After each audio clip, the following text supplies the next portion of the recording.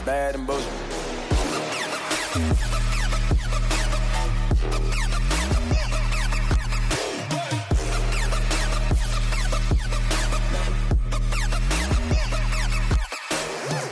Welcome to the Bad and Bitchy podcast. I'm Erin. I'm Erica. And I'm Amy. Guys, I missed you. Aw, we missed you too. I was on vacation. How was Hamilton? It was my second time seeing it, and it was just as amazing as the first time. Hashtag humble brag. Different How cat. did you get these tickets? Honestly, we bought them in August. Yeah, that checks out. That checks out. And different cast than the last time you saw it, or August last year? Right? I have August of questions. 2017. Oh, Yeah. wow. Yeah. It was. So this is we debated about the cast, and it turns out there were like 3 or 4 cast members who were the same as the one we saw in Oh, cool. Yeah. in February 2017. Yeah. So that was kind of cool. Just because I think about like the grueling schedule Oh my of a gosh, Broadway it's actor. like unreal. I can't see a Broadway show or like every time I've been, which is only a handful of times, I'm just like spend the whole time imagining their lives off like Did you I'm see? just like it's so overwhelming. Did you see the New York Times video about the Broadway school? No. So it's like they have, I guess, the Broadway union or whatever bought this like yeah. building, Yeah. and it's where they rehearse all of the different shows on different Oh. floors. Fuck, that's cool. So like they all come to work at like Yeah, 9 yeah, or yeah. 9:30, then they leave at like 7 or 8. Oh my god, yeah, it is and they grueling. just work all day. And, Yeah. But it's kind of cool because you get the different show casts getting to intermingle Yeah, and like yeah. talk and like Yeah. talk about their craft and like become friends and create a community. Totally. So That's the fantasy I had envisioned but didn't know was real. That's Yeah. so cool. and I went to a David Bowie exhibit Oh at the yeah. Brooklyn Museum, Yeah. which is very cool. I've never been to the Brooklyn Museum. It was my first time Yeah. too. It looked really cool. We just went to the David Bowie exhibit, which was awesome. But like where it was, you kind of had to walk through the rest of the gallery. So Yeah. it's kind of cool to see some of the other things that they Cool. I'd had have showing. to check that out next time. Yeah. So it's like stuff from Bowie shows and It was diary Oh, okay, entries. It was cool. costumes. It was album covers, single covers, yeah. music videos, and it was all done by Bluetooth. You had headphones. Oh, cool. So it was like music Yeah, and yeah. interviews. It was So you're awesome. walking through it and it's like just Yeah. like sensory, like Yeah. every level of like That- things are happening. that That's really That's neat. pretty cool. Yeah. Yeah. That it's like you said, it's like a sensory rich environment, and I'm not sure the way that it lays out, but I mean to get that kind of complete interaction with an exhibit and with somebody so important in pop culture is really, really cool. Mm-hmm. I find the museums, even like I follow some museums on Twitter and stuff, and they are killing it. Like some of them are really killing it. They're I think, being yeah, if funny. you use technology in the Yeah. right way too, like you can Yeah. end up curating like a like far more engaging experience than the traditional way of walking through a museum and having to read or be guided. And Well, and the interesting thing is that before you were allowed in the exhibit, they said, is your phone either turned off or turned into airplane mode? Because the transmission between your Bluetooth on your yeah, phone and the and the Bluetooth, in Bluetooth they've given you in the yeah. headphones was going to fuck it up. So you couldn't take any pictures. Ugh. So it was nice to just be able As to I- look at that's things better, and yeah. experience it. Maybe they lie to you. They're just fucking with you without- so you guys wouldn't be distracted Right. on your phone. Without people like standing there for a while, like so It's long, taking the perfect picture totally. and posing and yeah. Totally. Yeah. So Wicked. how's your guys' week? Really busy. You were on CBC. I was on CBC Ottawa Morning yesterday, and we were talking about the Donald Glover video. And I got to say, I was kind of, I had to say to them, I was like, I'm kind of impressed that you're talking about this like on Ottawa Morning.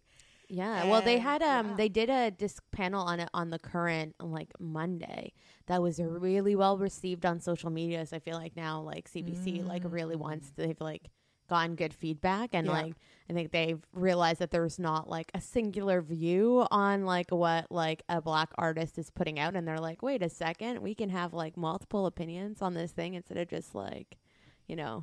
Well, I managed to wake people up with the words, you know, white gays and minstrel show. That's awesome. like- We expect nothing less. Yeah, I from don't you. know that I know, anyone I said feel that on the like- current. I feel like if I didn't, I'm like, the other thing too is that the guy I was with, Jamal, and he's like Ottawa's resident poet.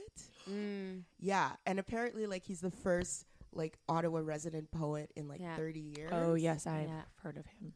Yeah. Super cool. It sounds I like a feel great bad. interview, though. Everyone should definitely check that out. Jamal Jackson Rogers. He goes by the stage name Just Jamal the Poet. And so he's the first poet laureate for Ottawa in 30 years. Cool. So he kind of started talking about I think they first started off with like the violence of the video. And, you know, if we were shocked, and we were both like, no. We were not shocked. But so he kind of took it in a certain direction. I was like, good. Yay. So I kind of, you know, put my 2 cents in and, you know, came up with interesting conversation. Amy, what's new? Nothing. Anything notable? Nothing really. It's just been like a grind of a week. And Yeah. It's weekend. It's nice out. I'm I feel like this is your wheelhouse. This is it. This is when I thrive. I like, watch out. You'll see me biking around, I'm sure. I would just like to point out that I just noticed that in our show notes for the episode, it says TWIIF for This Week in Feminism, and I was trying to think of what that could possibly stand for. Oh, yeah. TWIIF. Anyway, That's This- what we should call it. This week in intersectional feminism. Oh. Well done. Woo. Yes. you did write something for the Beaverton this week, didn't you? I did, yeah. Yes. What was it called?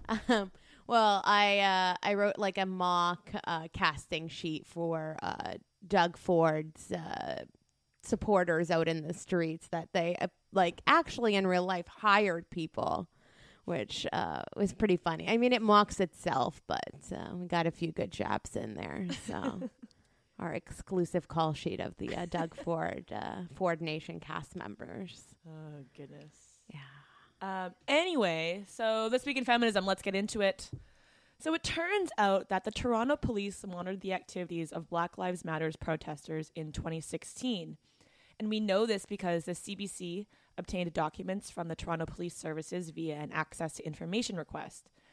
The emails from within the Toronto Police Services were during the time when Black Lives Matter was camped outside the police headquarters following a demonstration in the spring of 2016. The police monitored the social media of Black Lives Matter, so the actual account, Black Lives Matter Toronto, and even went as far to monitor the specific writings, comments, and social media posts of activist Desmond Cole. One of the emails from Detective Scott Whitmore reads, quote, Desmond Cole is on 1010 radio right now talking about police shootings. Nothing new about his tone or rhetoric. Superintendent Bill Needles, who oversees the police force's public order unit, said that the information obtained by the CBC in Toronto was similar to information that the Toronto Police Services gathers on demonstrations of all sizes and political stripes. He says, quote, there's always that potential that something may arise that may require an enhanced response from the Toronto police. For Desmond Cole, however, the documents show that the police are more concerned about their public image than actually fixing officers' awful conduct and are worried about activists drawing unwanted attention to their behavior. So this has been a big issue this week, but it also hasn't blown up in the same way that you would have expected it to. Like, I saw it, and maybe I just follow a lot of American news and a lot of American reporters on Twitter, but like, it didn't seem like this really got through to the public in the same way that I would have expected it to. Yeah, I think it's hard to. Absolutely, I saw Desmond Cole tweet about it, and it's like, okay, not surprised, which is also what he was like. Don't don't at me and say you're not like that you're surprised by this, you know better. And then like I didn't hear anyone talk about it. So yeah, I'm kind of miffed as to why. I mean, I can speculate to say that it's probably because for activist types, this is old news. We know that we're monitored. We know that like, you know, folks who are involved in protests around the pipelines, either Indigenous folks, environmental activists are constantly monitored. They're all on watch lists. Like there is like, so people in the activist community on many different issues, like are just very hypersensitive to the, like sensitive to like an awareness of this, but probably are not surprised. And for everyone else outside that, I mean, do you know how many people think that like Black Lives Matter Toronto like deserves to be monitored? Like, I mean, Desmond Cole was, you know, always like peaceful in his interactions, but like gets dragged out of like the police station just like for asking questions as a journalist, and like or as town an halls, or sitting in the town hall, and like is seen as obstructionist and is dragged out. Like that is super fucked up, and every citizen should be upset about that. But I think a lot of people think that Black Lives Matter has it coming kind of a thing, that they bring this on themselves by being a thorn in the side of the police service. I have thoughts. Please. Shocking.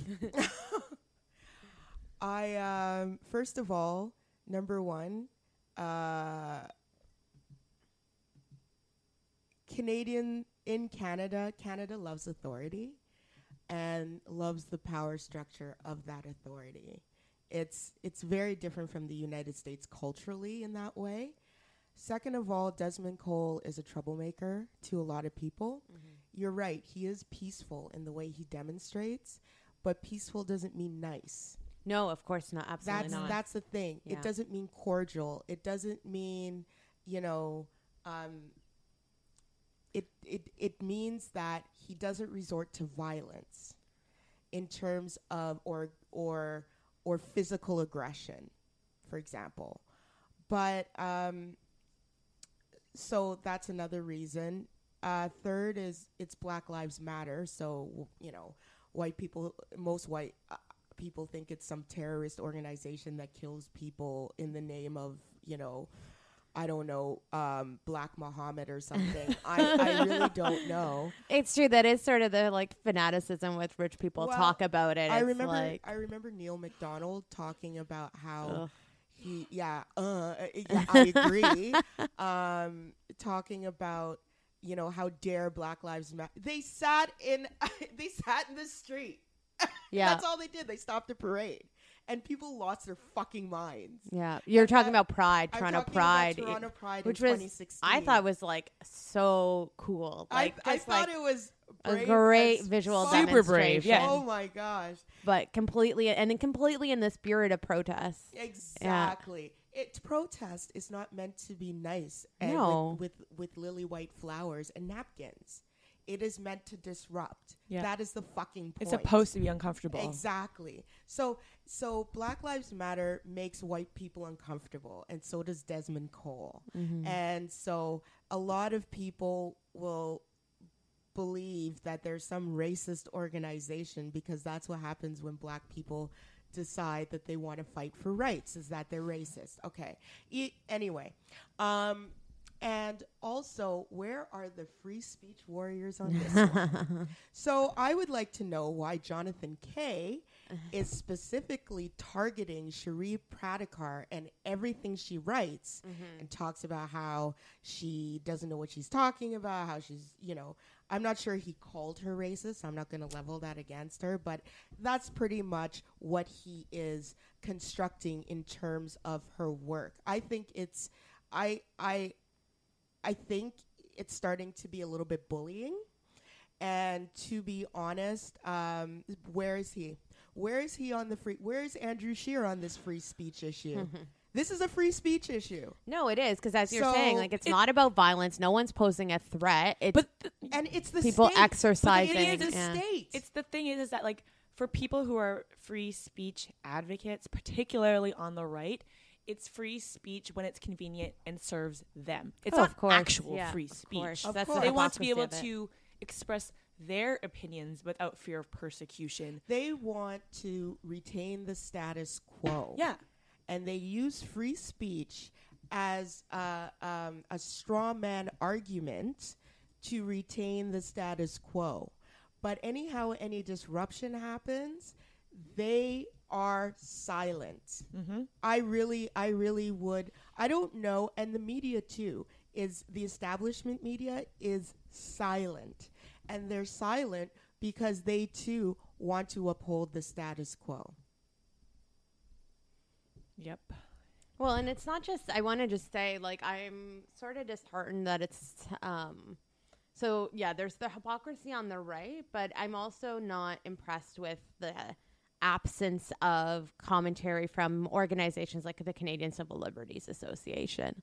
And I think they do, I mean, you know, they think they've like shared the article, but like, I think there needs to be a little bit more of that. And I think they cherry pick and they may intentionally sort of be avoiding this. I don't know that that's 100% the case, but this is really in their wheelhouse that you have, you know, police services monitoring protesters and also the social media accounts of activists who have not been I mean, I think at one point Desmond Cole was charged with charged with trespassing, and I think he was successfully beat that charge because he was in a public space. I think that was the finding. I could be just going off memory, but you know, there's nothing that's been done by Black Lives Matter that isn't in line with what the CLC advocates, CCLA advocates for in general, in the way that they advocated for protesters at the G7 rallies, for example, and other things. And it's not just, you know, it's not just Black Lives Matter. It's also First Nations activists, environmental activists. We know this. I mean, the whole 2010 G20 debacle that happened here, we should have been talking about that then. But Canada is a place where the institutions are sacrosanct, and it's really, really annoying because what it means is that we don't exercise proper checks and balances on them. I would also like to say that apparently south of the border, there is a secretive U.S. surveillance effort to track so-called Black identity extremists. Sorry, what? Yeah. So there's a guy, Rakeem Balogan, who was arrested by the FBI in December 2017, being investigated as a domestic terrorist, quote unquote. And they had been monitoring him for years. And he was arrested because his Facebook post criticized police. And that is the danger, is that it doesn't just stop at surveillance. It actually goes on to being charged for exercising your right to free speech. And again, I ask, where are all these free speech? Oh, Jordan Peterson isn't on this one, is he? This, you know what I mean? I just, the hypocrisy is just so laid bare in this sort of paradigm, in this entire article, that I can't even. So there I am. I'm pissed now. Yeah, and like it kind of connects like to a column that a friend of the pod, Vicky Mochama, wrote about how there's no moment in which racialized people are safe from racial terror, you know, because you can't even criticize a police online for very valid reasons without being persecuted and followed and charged with crimes. And you can't even exist in the real world without having the police called on you because you're having a nap in the common area of your dorm room, like at Yale. That's so fucked or up. Whatever. Or even in Colorado, when a white parent found 2 Native American men creepy for walking on a university tour group. Which was the strangest thing That one killed that me. that like racialized terror that I heard of this week, because like they were with a tour group. Yeah. Yeah. But they looked like they didn't belong. Yeah. That was the whole issue. And for this parent. So that's the thing.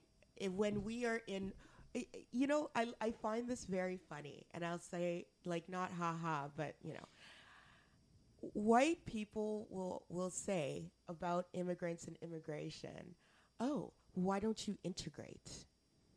Because we get fucking the police called on us. Because you won't let them. Yeah. Well, that's it. I mean, how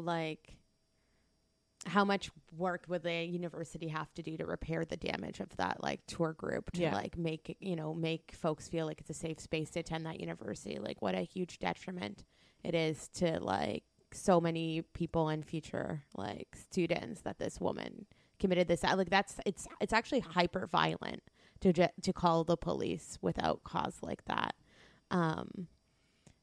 I don't think people fully understand the like scope of the damage that like was wrought just by that, like, you know, what would otherwise like maybe considered a simple phone call.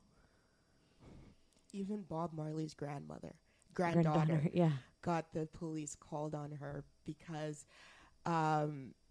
they didn't say, they were rude to a neighbor because they didn't say hi. So no, it wasn't even say hi, it was smile. Yeah. They didn't smile at the white people, so the police sent 7 police cars and a helicopter to arrest them. But what's really strange to me with this whole thing is that, so this was a situation where 2 black women, the police were calling these 2 black women leaving an Airbnb with suitcases, and the neighbor thought that they were robbing the apartment. So who robs a house with suitcases? First, in broad daylight. First of all. I mean, kind of savvy, but Second apparently of you all, can't get away with it, so don't try it. These 2 women were there for who knows how many days, and no one noticed them before. Yeah. Like, this is not some sort of like, oh, neighborhood watch thing, because if they were really concerned, they would have called the cops when they first saw them moving in. Mm-hmm. But no, they did it when they felt that they were being encroached upon and inconvenienced. Yeah. So the police are here to help white people. Especially, I would like to point out that it's a lot of white women who did this. Yeah, all these incidents this week. And then that Denny's incident with the... in Lethbridge. Is it in Lethbridge? Cranbrook? Something like that. Yeah. Lethbridge, yeah. Not another white woman. Yeah. So very like odd. Women were taking L's this week. So, but you know, y'all have to look at yourselves, white women. I'm just saying, because this is why you get the pushback that you do, and people call you racist. Well, and this is what, like a couple weeks ago when we talked about that Barbara Kay column, and she talked about how she was hoping that the Toronto van attack was actually kind of from an Islamic terrorist. Yeah. But what would have been more interesting would have been her challenging her assumptions as to why she thought that. So if you're a white woman and you're listening and you kind of see yourself in any of these women who are calling the cops on people of color because they're uncomfortable or they seem to be in danger, ask yourself why you think that, and do an actual critical assessment. Be like, okay, like, am I uncomfortable because this person is in the space in which I occupy? Okay, fine. Then why? Am I physically in danger? Are they directing any sort of aggression towards me, or are they just existing and living their life? Because if they're just living their life, then you probably don't need to call the cops. That's why Black joy is revolutionary. Don't elaborate. I just leave it hanging there. We can piece that together for themselves. We'll end it there. Do we have anything else to add on that? So our next topic is something that you two discussed last week, or just building on it. So this week, federal NDP member of parliament Christine Moore was suspended from caucus following allegations of, I don't know what, sexual impropriety, ethics violation. I don't know. So basically, Christine Moore was the MP who kind of told leadership of the NDP that there were some issues facing MP Aaron Weir, and that she had told Aaron Weir that she was uncomfortable with being in the same room as him as a woman because of past behavior of his towards others, which launched the investigation, which led to the findings of a report, which led to him being kicked out of caucus. And now it has come to light that Christine Moore has allegations against her. So it turns out Glenn Kirkland, a former combat soldier in Afghanistan, was in Afghanistan during a Taliban ambush in 2008, which killed three of his comrades and almost killed him. He experienced some very, very severe injuries, and even to this day, shrapnel that he took in the attack sometimes makes its way to his skin surface. And so he testified in front of a House of Commons Standing Committee on Defense, and Christine Moore was one of the members of the Standing Committee. So following the committee, Christine Moore reached out to him, gave him her card, and said, "Oh, you should come to my office to discuss this further." So he went. They had a few drinks, and she pushed some alcohol on him, despite him being on various medications, including antidepressants, opioid painkillers, insulin, antibiotics, and so on and so forth. And then it led to her following him back to his hotel room. They had sex. He is very clear that the sex was consensual and that he didn't feel as though he was sexually assaulted. And that kind of carried on a little bit, where she became a much more aggressive in pursuing him, and he was very much like, "No, this is inappropriate," or "I'm not interested." And that's kind of where we are now. Like, she's been suspended from caucus pending a third-party investigation. And so I think the question is that, or it seems like from this column, which is a weird place for this story to break, but, Neil McDonald's going to Neil McDonald. Yeah. And the question is, it seems to be that, Jagmeet Singh, the leader of the federal NDP, says he's going to believe survivors, but is he going to believe it when the allegations are against a woman? What a fucking bullshit angle. I could not believe that that's like, I mean, I can believe it because it's salacious to do that. But it's really harmful to like perpetuate that idea. That there, that people are, I guess, only there for women, and that like, because we recognize that like there have been tons all of genders can be sexually assaulted and harassed for sure, and like there have been a number of high profile Me Too moments involving like celebrity men. Yes, no Kevin one Spacey. is shut like Terry Crews was assaulted, like Brendan Fraser. Like in terms of like men being victims of assault, and people have rallied around them, and shown them lots of support and solidarity. There's I don't know anyone out there who would like, not like would say, well, just because you were, and in those cases, I guess the aggressors were men, but I mean, still, like we recognize that men can be victims of assault. There have been a couple instances of political women who have. Democratic women who have been faced allegations of sexual harassment, and not necessarily assault, but definitely sexual harassment towards their own staffers, and who have withdrawn their names from consideration for races and primaries and what have you. Yeah, for sure. I mean, it's like most men who like most assaults are committed by men. That's a statistical fact. Yeah, but we know that sexual assault and sexual violence are about power. And so it's not at all surprising that women in power would also like be part of that kind of violence. Yeah. And that kind of like exchange and leverage of power in this like grotesque way. So like, stop with the like gotcha moments. Like, we caught you. You actually don't believe survivors because the survivor is not the person that you think that they would be. Ha. Fuck you, Neil McDonald. It's not very insightful. I thought that Neil McDonald's piece was entirely a gotcha moment. Like, you all are full of shit. Well, da. And I was just like, nobody's saying anything, bruh. But the thing is that like, it is entirely a gotcha moment because they had like their relationship, like the sex was consensual. So what is the problem? Well, I don't know that it was consensual. That's the issue. But he said he doesn't think he was assaulted.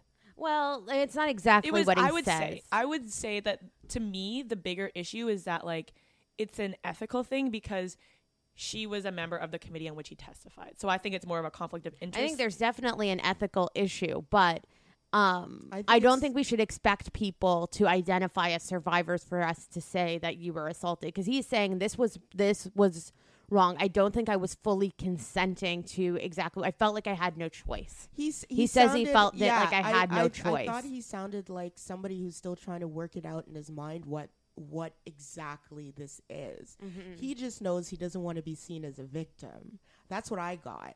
And I also got that if it's not, it's I think it's harassment, if but at the same time, I also think it's sexual coercion.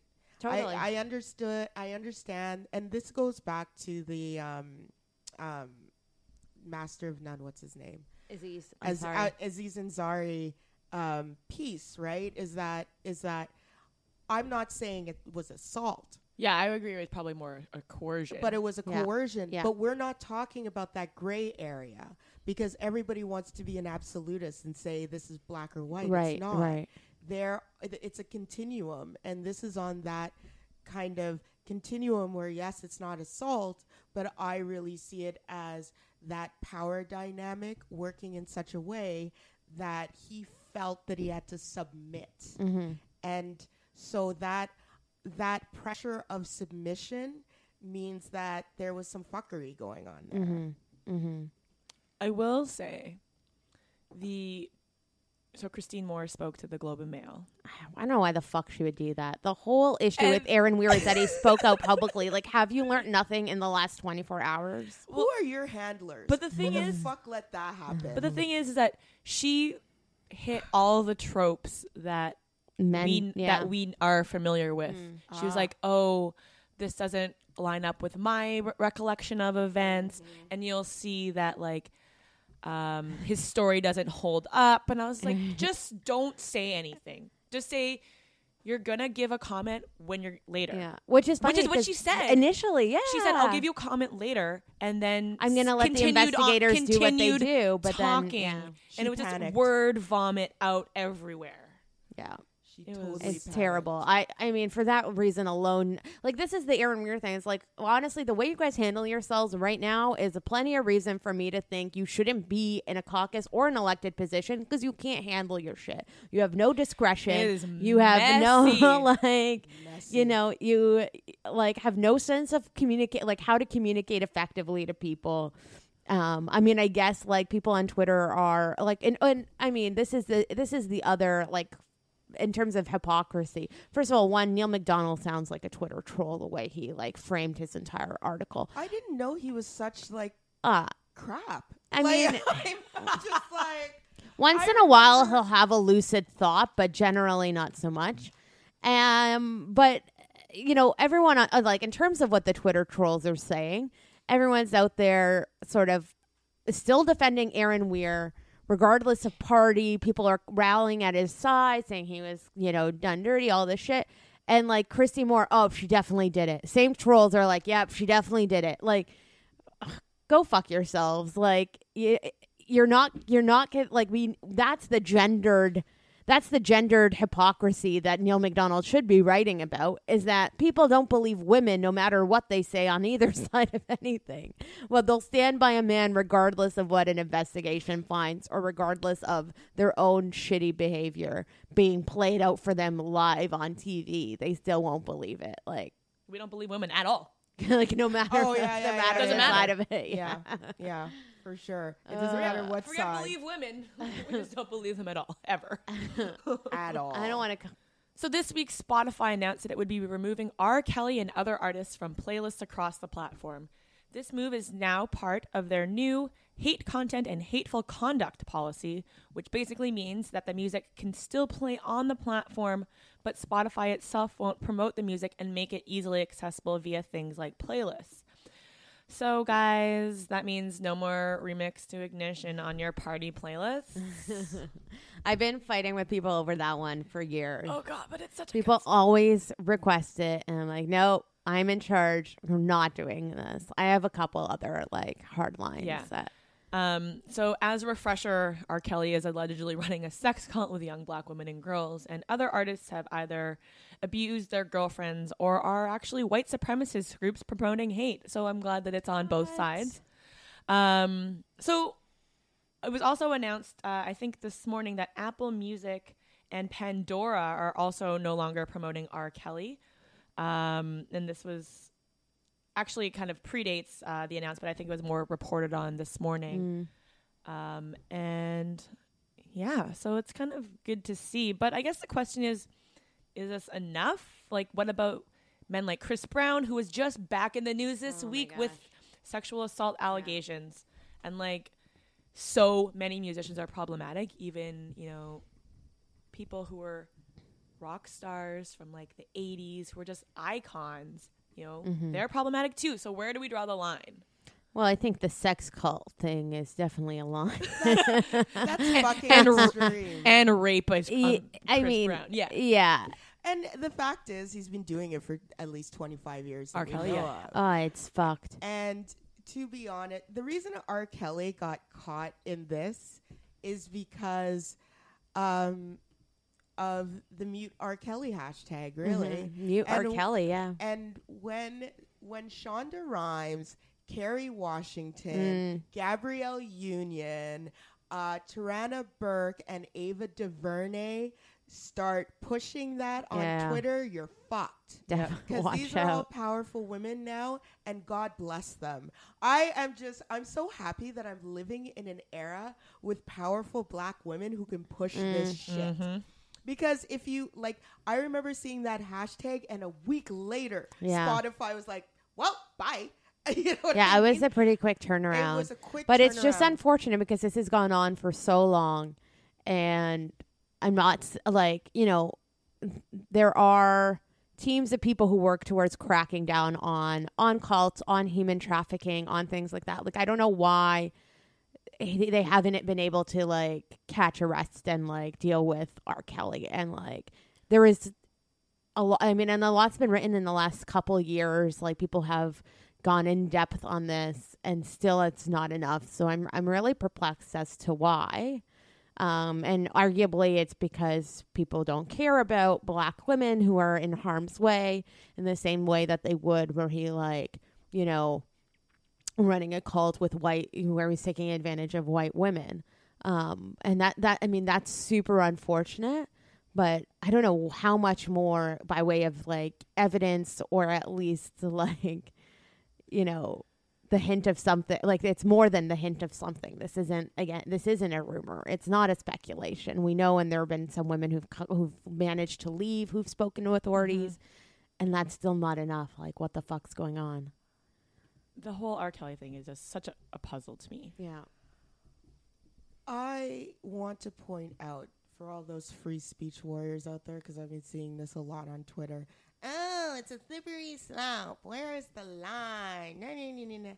And I just want to say, R. Kelly's music is being removed from playlists. Yeah, and you still being have it promoted on playlists. He's still on Spotify. Yeah, that's right. So is that enough?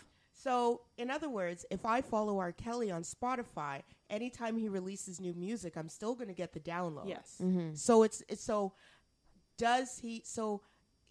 and it does bear a larger question in terms of these mega sort of these mega apps, mega tech, social media, social type corporations, and because of the access issue, because they control access, how much responsibility do they have? And that's a different conversation. I'm not trying to bring that in here. But at the end of the day, you're right. Is it enough? Should he be completely removed in terms of his music and accessing that music? I mean, people who want it can pay for his music on many different platforms or whatever, or find ways to hear it. I think what's more important is whether Spotify is accepting to make money off his music, which I think is not cool. And the other piece is, how are we thinking about R. Kelly and changing the consciousness, where it's like, I am so repulsed by R. Kelly. Even if I had the choice to listen to his music, I wouldn't. Like, I would, you know what? And that's the muting R. Kelly piece. It's not like, yeah, you know what I mean? It's not like, let's go out and burn records, but it's like, I want to change the consciousness of people to the point that like they have zero appetite for R. Kelly or Chris Brown or whoever else. Like when I make my playlists for my spin classes, I don't play R. Kelly. I don't play Chris Brown. And like, I love the song Run It so much. It is a jam. Yeah. But I refuse to play Chris Brown. And that's a decision that I've made. And one time I put a poll on my Instagram and I said, should I play Chris Brown? And everyone said no. Yeah. There you go. That was like really nice to see. Yeah, that is cool. That I wasn't alone in that. Yeah. And like, Chris Brown actually has a record for assault. Yeah. Yeah. Like, it's not just, he is somehow like Teflon. We all saw the TMZ video, man. Like those pictures of Rihanna's face. And for him to have like new rape allegations, and for him to still be around, The thing is, this Spotify thing is interesting because it sends a message to producers and other artists not to collaborate with him. It also sends an important message to the music industry itself, and because the music industry is not the chief promoter of its music anymore, right? So Sony, BMI, Universal, all of them, they're not the direct marketing and access as much like as they were in previous times. Yeah. So Apple Music has taken over, Spotify has taken over the distribution of that music. And so if they say, you know what, your artist is shit, and this is why it's shit. Like, I would love them to do this to, who's the Kesha producer there? Dr. Luke. Luke. I would love them to do that to Dr. Luke. Yeah. Fuck. To be honest, because that's going to send a message to the music industry that we're not going to protect these dudes. So It's you tough, need to man. get Dr. your Luke house- has like done everyone's fucking shit because Sony like let him fly under the radar Sony, for so long. You know why? Because Sony didn't take care of its shit back then. So now Spotify and Apple Music and all of them now have to take a stand, and they're not taking a stand out of the goodness of their heart. They're taking a stand because it's not feasible it's anymore. Not feasible anymore for them to market these people and then be complicit in there. Be complicit, especially when, as I said, Ava DuVernay and all you need is Ava's coming for you. Better watch Ava out. Is word to Ava and Shonda Rhimes and all of them. Yeah. And Kerry Washington too. And Gabrielle Union has been talking about gender violence for decades. Yeah. So good on them for using their star power to raise this awareness and to say no more. But I really want to know, this is the next part, is how the music industry is it going to start policing itself and how? Because I don't think they can ignore it anymore, because their bottom line depends on it. If that stuff is not being promoted on playlists, then they're going to lose a whole chunk of revenue. Yeah. So our last topic for this week in feminism is about a recent, that's not true at all. So finally, a recent all-day event in LA County called Spring into Love, what a dumb name, It sounds like an R. Kelly song, actually. Oh, no. Step in the name of love, spring into love. The event was intended to get high schoolers more comfortable talking about sex. The hope is that an open dialogue will make them more likely to seek out condoms and STI testing and eventually reduce the spread of disease. The focus on stigma is just one of many ways LA County health officials are trying to think outside the box as they struggle to curb rising STI rates. In just the past 5 years, the number of gonorrhea cases in Los Angeles County doubled, with minorities facing more than most. It's clear that the traditional ways of preventing disease, patients seeking out a doctor regularly to get screened and treated, have not been working.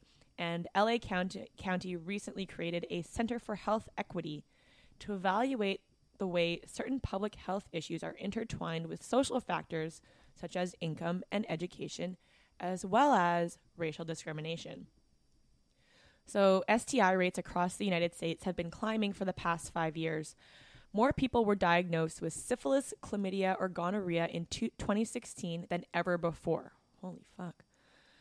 Some blame underfunding of STI prevention programs as well as falling condom usage. However, the picture is more complicated when it gets to the high STI rates among minorities. Gay and bisexual men make up the vast majority of new syphilis cases. And in LA County, syphilis rates among African American women are 6 times higher than white women and 3 times higher than Latina women. Studies have found, for example, that people with HIV who had low levels of literacy were less likely to follow their treatment, and that poorer Americans were more likely to engage in risky sexual behavior, thus increasing their risk of STIs. The U.S. Centers for Disease Control and Prevention released a white paper in 2010 saying that the country could not close disparities in STI rates without addressing, quote, the interpersonal, network, community, and societal influences of disease transmission and health, end quote. Poverty or a lack of opportunity may be forcing women to exchange sex for resources, leading to the spread of STIs. There also tends to be a mistrust of the medical system among African Americans, particularly women, making them reluctant to seek care, and certain neighborhoods may be excluded from access to healthcare because of geography or finances. Or politics. Well, yes. This is crazy. The rates are crazy, but to the last point, no shit. Poor people don't have doctors in America. Yes. I think here to a certain degree. Yes. I think what was interesting to me is that I hadn't really thought about yes, I think about public health more generally, but I hadn't thought about STIs and sexual health in kind of an intersectional way before. I mean, I think it's really encouraging that this work is happening. It's just unfortunate that people who are experts in this field are only now kind of piecing those things together. Because it may be surprising to lay people like you and I, but for this sector to be so behind and getting these types of services or this type of public education to people who need it, where there's clearly outbreaks that an outbreak of syphilis syphilis is nothing to joke about. No. It actually it's one of the more harmful STIs that you can get. And so that's great cause for concern. But again, I mean, it goes to how public institutions neglect poor people and neglect people of color and neglect LGBTQ communities. It's just they create one size fits all policies and then don't follow up. There's no evidence-based policy making. There's no, as we've talked about many times, there's no policy development that is connected to how people actually would use a policy or would interact with it. It's not user oriented. It's not looked at from that experience perspective. But from an intellectual level and from a my socialist perspective on the world, I'm of course people don't fucking have aren't getting access to pre-screening or screening for STIs. You think people who don't have healthcare are able or again, the mistrust of the medical system. That's a really good point. I probably hadn't fully thought of that. People don't have buy-in for for those things, or when they go, they may be afraid of, if you're undocumented, you're afraid of getting reported, right? Like, especially now with all the ICE raids and whatever, like I wouldn't, if I was an undocumented person, I wouldn't go, to the doctor and report that. There are some things that may disqualify. I mean, the other issue is healthcare is so fucked up that having certain things or pre-existing conditions may disqualify you for care. So if you're worried about disclosing the number of sexual partners you've had, or like risky behavior that you're engaged in because you're afraid it may disqualify you from getting medical services or getting pharmacare, then like, of course, like, it's rational, it makes perfect sense that someone wouldn't come forward with that information and willingly disclose some of the behavior that they're engaged in. And that happens here as well. It happens all the time that people, and that's why we're now having a conversation, rightly so, about decriminalizing all drugs. The NDP are behind it, Liberal Party's behind it, but Justin Trudeau isn't behind it. But the whole idea is that when people go, they don't report what drugs they're using. They'll maybe report that they smoke pot, but they're not going to report that they are engaged in other riskier drug use. And then because they know that the doctor is taking notes, they know that they may have a reporting requirement. They know that if they get in trouble with the law, that their medical records could become part of that, or whatever else. You're exposing yourself every time that you report. That's the sense. And I think people who are over policed, which are poor people and racialized people and LGBTQ people, from those communities, understand that they're being policed all the time. They're closer to the state than affluent people are. A rich or middle class or white person doesn't think about the state in the same way. You go to your doctor, you get what you go to your chummy with your doctor, you ask them to write you prescriptions that you want given. You're not like, you pretty much are like self-directing your own healthcare. And that's it. You got your prescription. It's paid for by your insurance. You go home. You never think about it. You don't interact with police. You call police on other people. And, you're not getting welfare. You're not getting government services. You're not checking in with social workers. Yeah. You don't have the state hanging over you all the time. Yeah. And I say that as someone who believes in public services, but if you're poor, it's because you're monitored and you're watched. And it's a matter of do you get your, do you get your food stamps? Do you get your social assistance the next month? Or if you report that, you may be engaging in risky behavior, or if you're engaging in sex work, you're not reporting that. Because you don't want to be called out for criminal activity. That's exactly and then right. And then have your social assistance taken away. Why places like Planned Parenthood and organizations like that are so important. For sure. And they bridge that gap. They are your community workers. And I don't know how many times we have to say, once you reduce funding and you reduce those organizations, this shit happens because of everything that you and Aaron have talked about. And, this idea that we don't want to fund, Planned Parenthood because they do abortions. Yeah, they do maybe that's 3% of what they actually do. This is the work that they do. And this is the work that if we don't fund, and I use Planned Parenthood as it's a great umbrella organization. They're the largest organization. They're the largest one. They're the ones that are in the news. They're the ones. And so, and I make this argument all the time, do you understand the work that they actually do?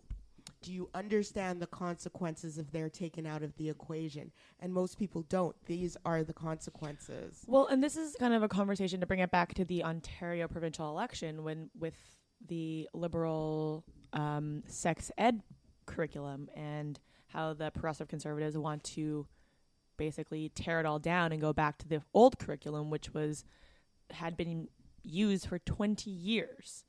So we want to have regressive views on sexual health in Ontario because it makes people uncomfortable to talk about, and they don't think that their kids should know that, they can catch an STI from anal sex. And that was one of the examples in this article, is that like kids didn't know that anal sex could give them an STI. Yeah. Which is that's huge. Crazy. Yeah. Stay tuned for Rent and Receipts.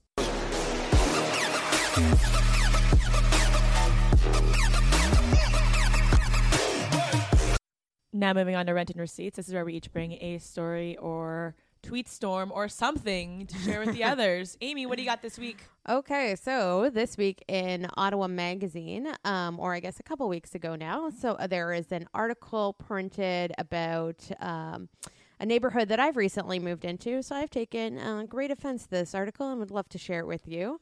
The writer is writing, the piece is called Where to Buy Now, Chitalia, a Neighborhood in Transition. She's writing about her home that she bought on Booth Street here in Ottawa in a neighborhood that's, I guess, she argues straddles Chinatown and Little Italy, and it says, she calls her hood, I'm so quoting this is not me saying this, Chitalia. It's what she's come to call this, like, in-between place. This was not the first time I've heard Chitalia. Well, this is definitely the first time I've heard Chitalia. Oh, no, I know a number of people who call it Chitalia. I don't care for that at all. No. So she's like writing about how she has this 120-year-old house. She moved in and thought, like, what a steal. They're getting so much space. They would never move to the suburbs. But it's been one disaster after another. What with she I guess the realtors called it a neighborhood in transition, which I learned is code for some nice homes sandwiched between meth labs and halfway houses. She, says everyone in her family warned her against living there, how difficult it would be. She goes on to bemoan that it is legit sketchy. In the 9 years I've seen Chitalia gentrify, and now, homes are starting to go up in cost. And so when I walk my dog around the neighborhood, I see new roofs, windows, front porches being installed on houses as old as mine. I see more people pushing strollers than dime bags. Instead of seeing stained mattresses out on garbage day, I'm seeing flat screen TV boxes and meal kit delivery containers. And this is great for her. She's so quite excited about it. She says Chitalia still has a long way to go before it rivals the cachet of neighborhoods like Westboro and the Glebe. I chain down my lawn ornaments. Not a week goes by that my dog and I don't have to walk into the street to avoid shattered beer bottles on the sidewalk. So anyway, pretty repulsed that I share I was going to say zip code. We're not Americans. Postal code with this lady. It's just so upsetting. I think that someone, and it goes on. There's a lot of detail in there, and of course she does, talk about the character and the liveliness of Chinatown, but can't wait for it to be like Westboro. It's like, first of all, she's excited that she got in on the ground floor of this neighborhood in transition, and like, she's going to reap a lot of benefits when the LeBreton Flats project is done and all these other things. She can't wait for it to be like Westboro, but then has not an empathy, like none of what she writes is at all with any empathy or let alone irony, and like no concern for her actual neighbors, but can't wait for the new richer neighbors to move in and pay $700 for the house she spent $350 on or whatever. The whole article was very bizarre to me because I didn't understand what the point was. Like, what was her thesis? It was basically a personal essay on, I bought my house and people told me not to, and now the neighborhood's gentrifying, but I still feel bad about it. Well, unsafe about it. She feels unsafe, but I think she's saying, like, I think this is like a call for other white women to move into her neighborhood. She's calling people in. She's like, come save me from all the riffraff. If enough of us move here, maybe it'll get better and we can have a fancy neighborhood too. Like, it's like in the Where to Buy Now section of the neighborhoods column in Ottawa Magazine. Honestly, I wouldn't be surprised if some like developer was like backing her. Like, it's just very bizarre, but it's definitely like this is a neighborhood that's on the up and up. If you want to get in on the ground floor, now's the time. And when more of us are here, then it's like also her idea of neighbor is like really distorted. Like the person who runs the meth lab is also your neighbor. Show some respect. Yeah. Like you said, she doesn't show any sort of respect or awareness for the community around her. Like she doesn't say, she basically says that she picked the area because it was convenient and cheap. Yeah. Not because she liked that it was going to be, she could have a hand in helping shape the community because it was, in transition, or that she cares about her neighborhood that much to even participate in that instead of just saying like, ugh, there's broken glass. Yeah. Like it's also, rent isn't that much in that neighborhood, so you're probably also getting a lot of students. I think it's it's a cool neighborhood because it is mixed. That's what makes it great. That's what makes it awesome. And I find it just like really just so alarmist, like the way, and I've heard other people since I've moved into the neighborhood and before that, because a lot of people live around there, who like talk about, she does mention like a shooting or stabbing and like police being called. I'm like, that's the reality, first of all, for like 90% of the world. So like calm yourselves. But I live in a nicer neighborhood, I guess you could say, but there was still a shooting a few months ago, like 3 blocks away. Yeah. Like, it doesn't matter. You can't like hide out from that shit. It's a city. Yeah. Oh my gosh. Also, when I was in DC once, there was a shooting half a block away. The gunshots woke me up. Yeah. I saw some shady shit when I lived in DC. But I mean, you should feel fortunate we live in a country where gun violence isn't that rampant, and like not like you were unharmed. Like, people responded to those situations. Like you're in an area where you can access services so readily. Like, I think this is exactly the type of cottage people that Julie Black was talking about. Cottage people. This cottage cluelessness. Oh, so sorry. I just want to say, like, when you say cottage people, I just picture like a picture of a cottage, like on a house, like on feet with arms. Like if you were to draw like a poster, like when you're like selling, and they do the Oompa Loompa song. As an aside, I remember being in guides and we had to draw up posters to sell our like Girl Guide cookies, and I drew a box with arms and legs and eyes, and that was my poster. It was like a box person. So that's what it was like a Happy Meal. Yeah, exactly. So yeah, I mean, these clueless, privileged white people that just permeate Ottawa, and the whole piece reads as though the riffraff is moving out, so come on in. And you're just like, those are people, and you're displacing them from their homes. So have some fucking idea of what, like, it's just so Becky. Yeah. It is so Becky, this entire fucking article. And there's this cluelessness, this Taylor Swift cluelessness that just, it's like where it's so self-absorbed and so self-centered. And she doesn't want to actually build a community. She doesn't want to actually build a sort of experience of living and connecting with people. She just wants everybody who's not like her to get the fuck out, so that people who are exactly like her can become the fuck in. It makes me wonder how she chooses. If she's a manager somewhere and she hires people, is that what she does too? Because that's my question. Because this is just an attitude now. That's just disgusting. Oh, sorry. I believe she works for our national broadcaster, but that's neither here nor there. It's completely ignorant about, just no attention turned to, look, maybe you have some criminality happening where you live. Maybe there are people with substance use issues. Maybe there are people who are underhoused or what have you.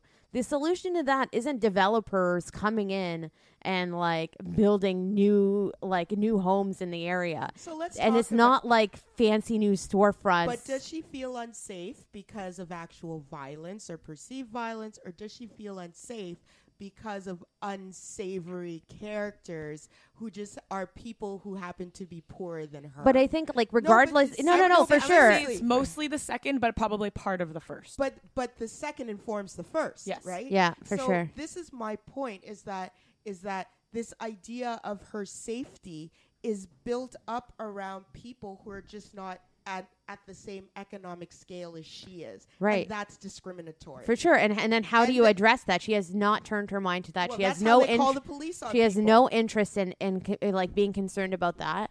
She's like, you know, happy to boast to family from the suburbs about the like interesting, you know, streetscape of Somerset at certain times, but wants none of the anything associated with being in the downtown.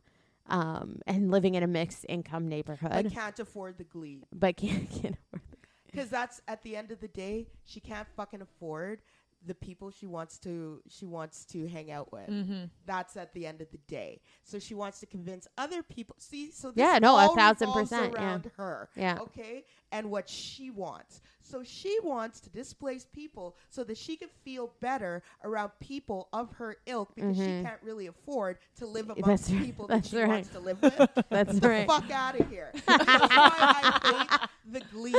I hate the glebe. I hate old Ottawa South exactly for this reason. Because of this fucking mindset. Yeah. Okay, I'm done. I'm done my rant. I'll go. You're broke, bitch. Okay. So my rental receipts this week is kind of I'm gonna throw a little wrench into your paradigm. Yay. So I don't know if you've noticed, but there is an increasing number of Asian mean girls in entertainment. So, of course, the most notorious mean girl is Regina George from Mean Girls. You know, we've got Blair Waldorf. You know, we've got Sharpay from High School Musical. Love High School Musical. Used to watch High School Musical all the time. Never saw it. Also, side note, did you know that there is a very deep place on YouTube where there is a lot of dubstep remixes of High School Musical songs? Yeah, that Really? checks out. Yes. Now I'm interested. Yes. It is very bizarre. So maybe check that out. But now we've got, you know, Asians are typically represented in entertainment as the overachiever. They're meek. They're, you know, the perfect immigrant person, the best friend, the sidekick. But now in shows like the Princess Protection Program on the Disney Channel, we've got the Broadway adaptation of Mean Girls, where the Gretchen Wiener's character is played by a Korean girl who actually just got nominated for a Tony Award. Very cool. And, you know, we've got a YouTube Red original series called Youth and Consequences, where the mean Queen Bee is played by an Asian girl. And so we're getting rid of that trope that Asians are always nice and overachievers, and that they can play more complex characters that, you know, are real. And I think that, you know, as we've seen with, you know, the upcoming Ocean's 8, we've got Awkwafina, who is going to be playing one of the main roles. And Awkwafina is also going to be in Crazy Rich Asians this summer. And I just read a profile about Awkwafina on BuzzFeed. And basically she was just like saying that it's really great for Asian characters or Asians to be able to play characters with more depth. And so now Awkwafina specifically, when she is looking for a part, she doesn't want to play a character or an Asian character that is just window dressing. What she does is she does a search for how many times the character gets to speak and participate and be a full person rather than just like in the background of a scene. So she doesn't really necessarily care about what the character's motivations are and the type of person they are, but wants to be able to put a face, an Asian face, onto that role. So I think it's really great that we're seeing Asians playing a variety of different roles in entertainment. And this Teen Vogue piece goes into, you know, the Nelly Yuki character from Gossip Girl, and the actual character was described as beautiful and sexy without much effort, supremely confident, and carries around a stack of books as tall as the Rockies, again without effort. She's the ultimate overachiever, a double merit Peabody scholar, plays 4 instruments, etc., but is Blair's only real competition.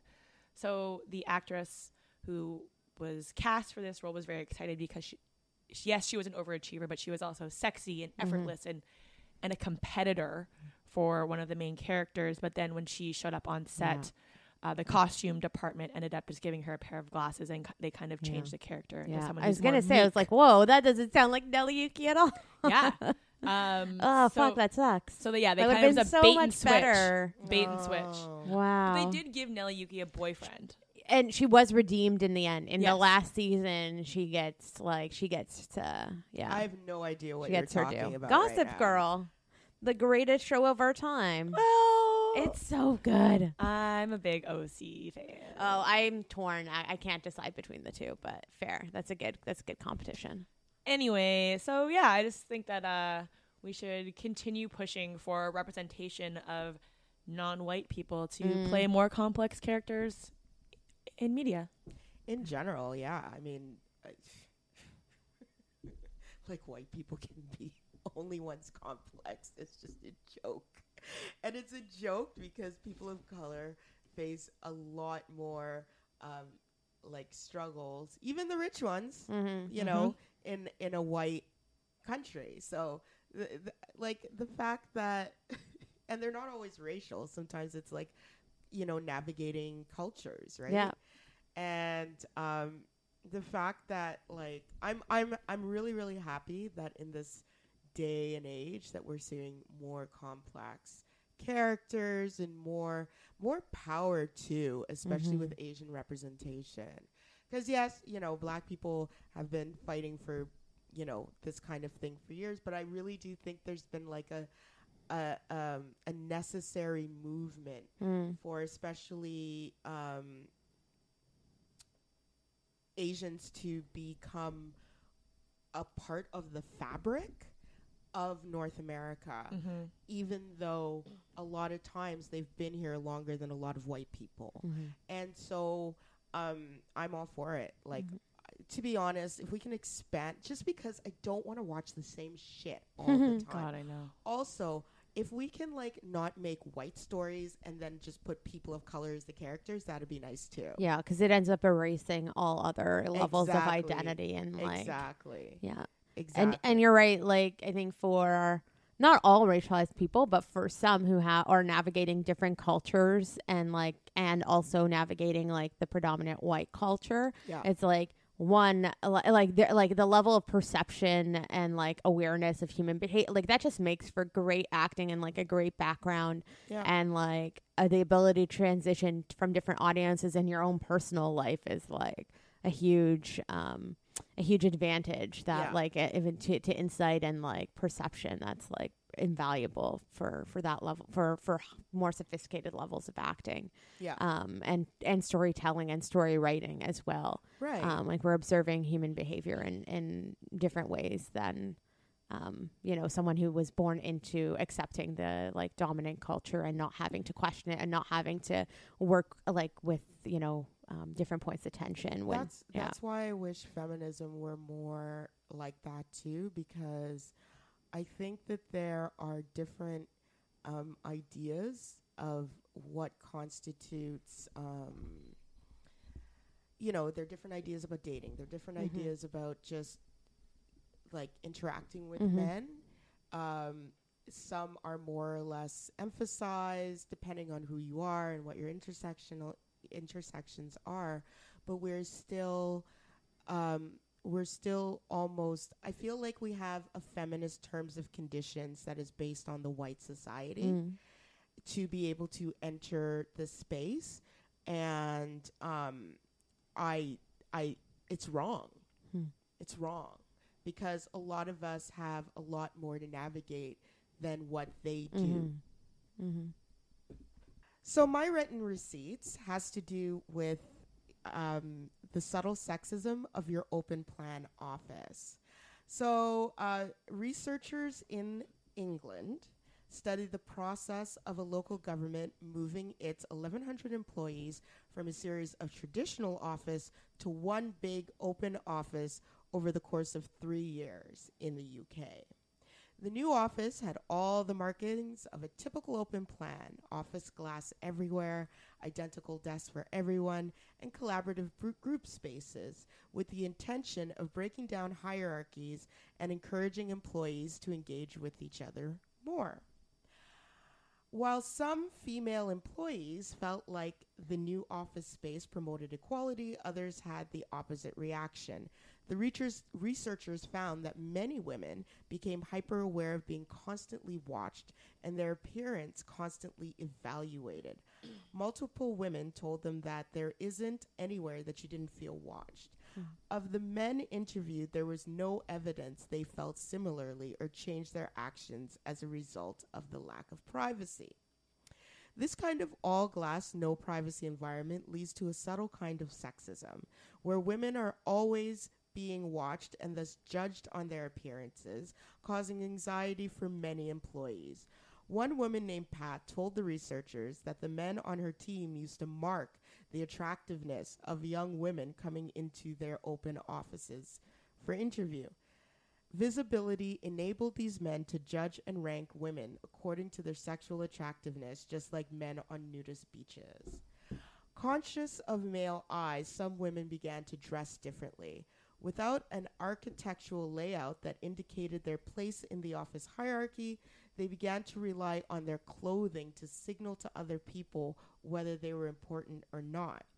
Not only were women's physical appearances up for judging, the open office also meant that there was no private spaces where workers could go if they were emotionally distressed or needed to conduct a private conversation.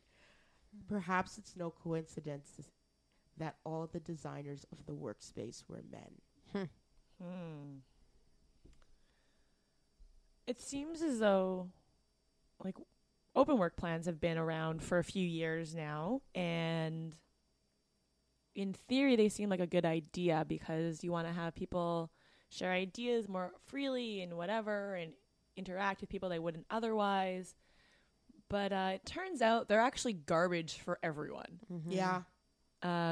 You know, people are saying that it's actually horrible for productivity. And now there's, you know, a sexism built into that structure.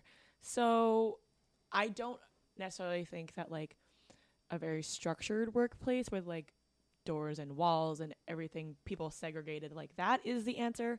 But I think we need to find a better way to do this. We need to find a balance. Yeah. It would be nice if fucking all offices had some access to sunlight, first of all. Yes, that's huge. huge. A big thing. Yeah. And I could see where an open office concept was sold really well, but it's also sold on the interactions of men, not in a mixed workspace.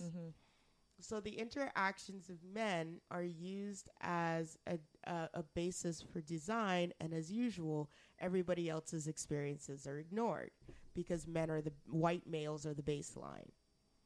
I found this really interesting. Obviously, well, there's just interesting stuff here, but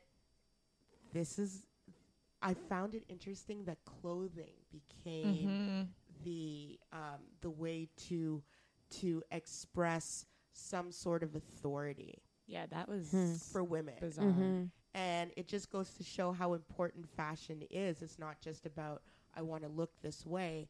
It is a really, really powerful indicator without saying a word.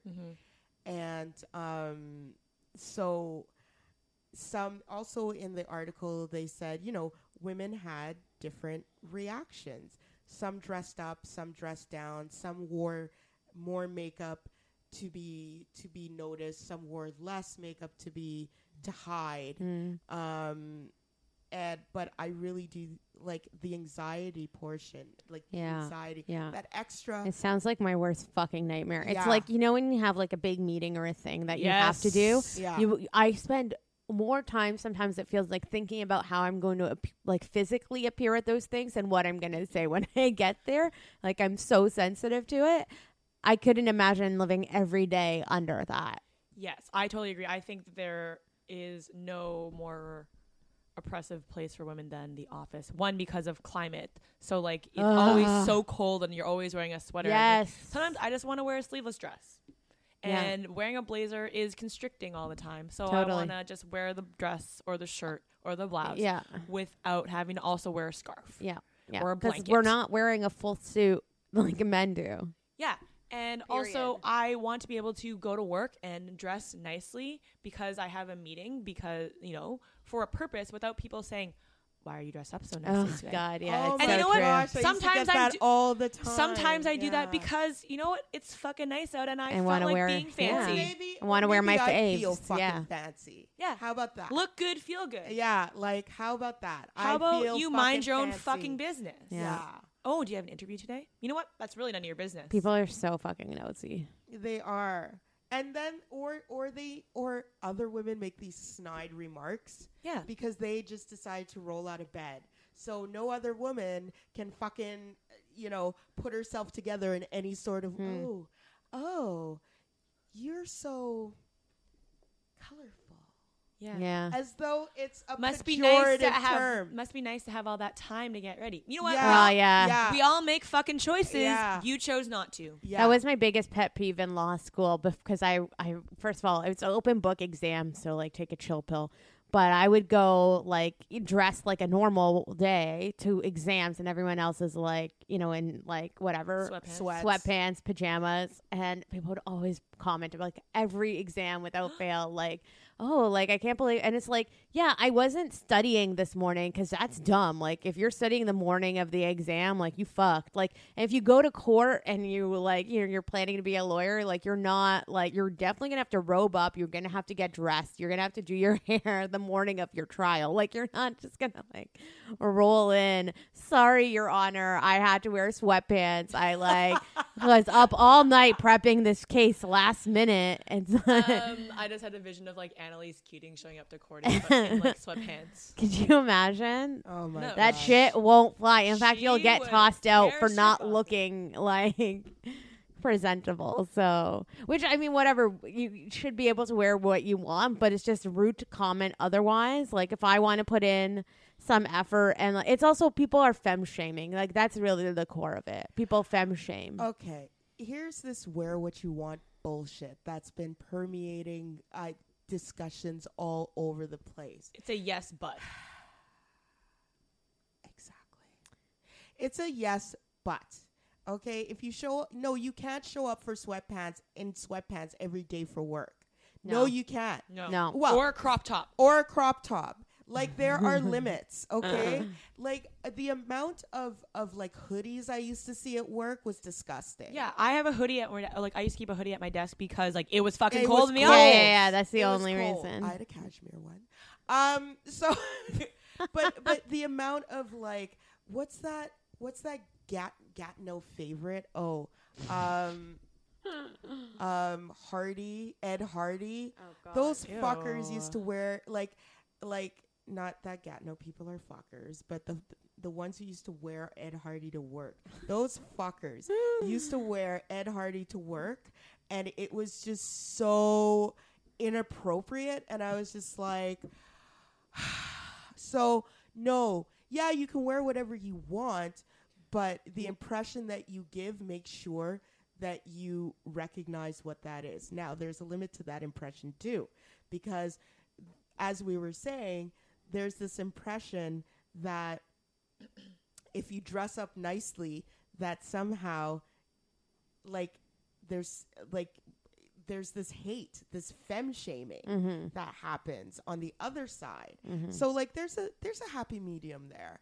But I think the idea of the surveillance state that has grown over the past, because now we have, the state is using the tools that we have to do it, is just re-emphasized in the office as like people being policed in the office by your coworkers, by management, how you dress, how you work, whether or not you wear fucking headphones when you work.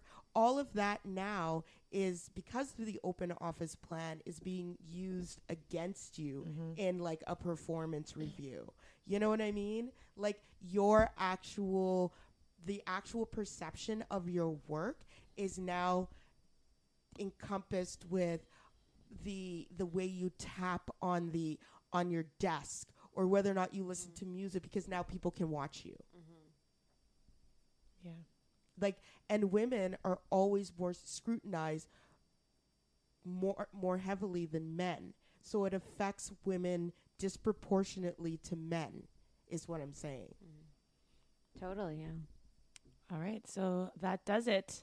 As a reminder, we do have some patron-only podcasts. We have an interview with the Attorney General of Ontario, Yasser Naqvi, about reproductive rights for women in Ontario. And we have one coming out this week. Very excited about it. So stay tuned for that. You head to patreon.com/badandbitchy to become a patron, and $5, just a latte, will get you access to those. You can follow us on social media, on Twitter at Bad and Bitchy, on Instagram at Bad and Bitchy Pod, on Facebook.com/badandbpodcast, and email us. A bunch of you have been emailing us with questions and to promote your events, and it's been great. And we will get back to you, and you just do it. Email us, badandbpod@gmail.com. Also, if you have questions for our Dear Bitches column, we'd love to hear that too. Those two. Let us answer your feminist-based questions, and yeah. Cool. Talk to you guys later. Bye. Bye. My bitch is bad and bullshit.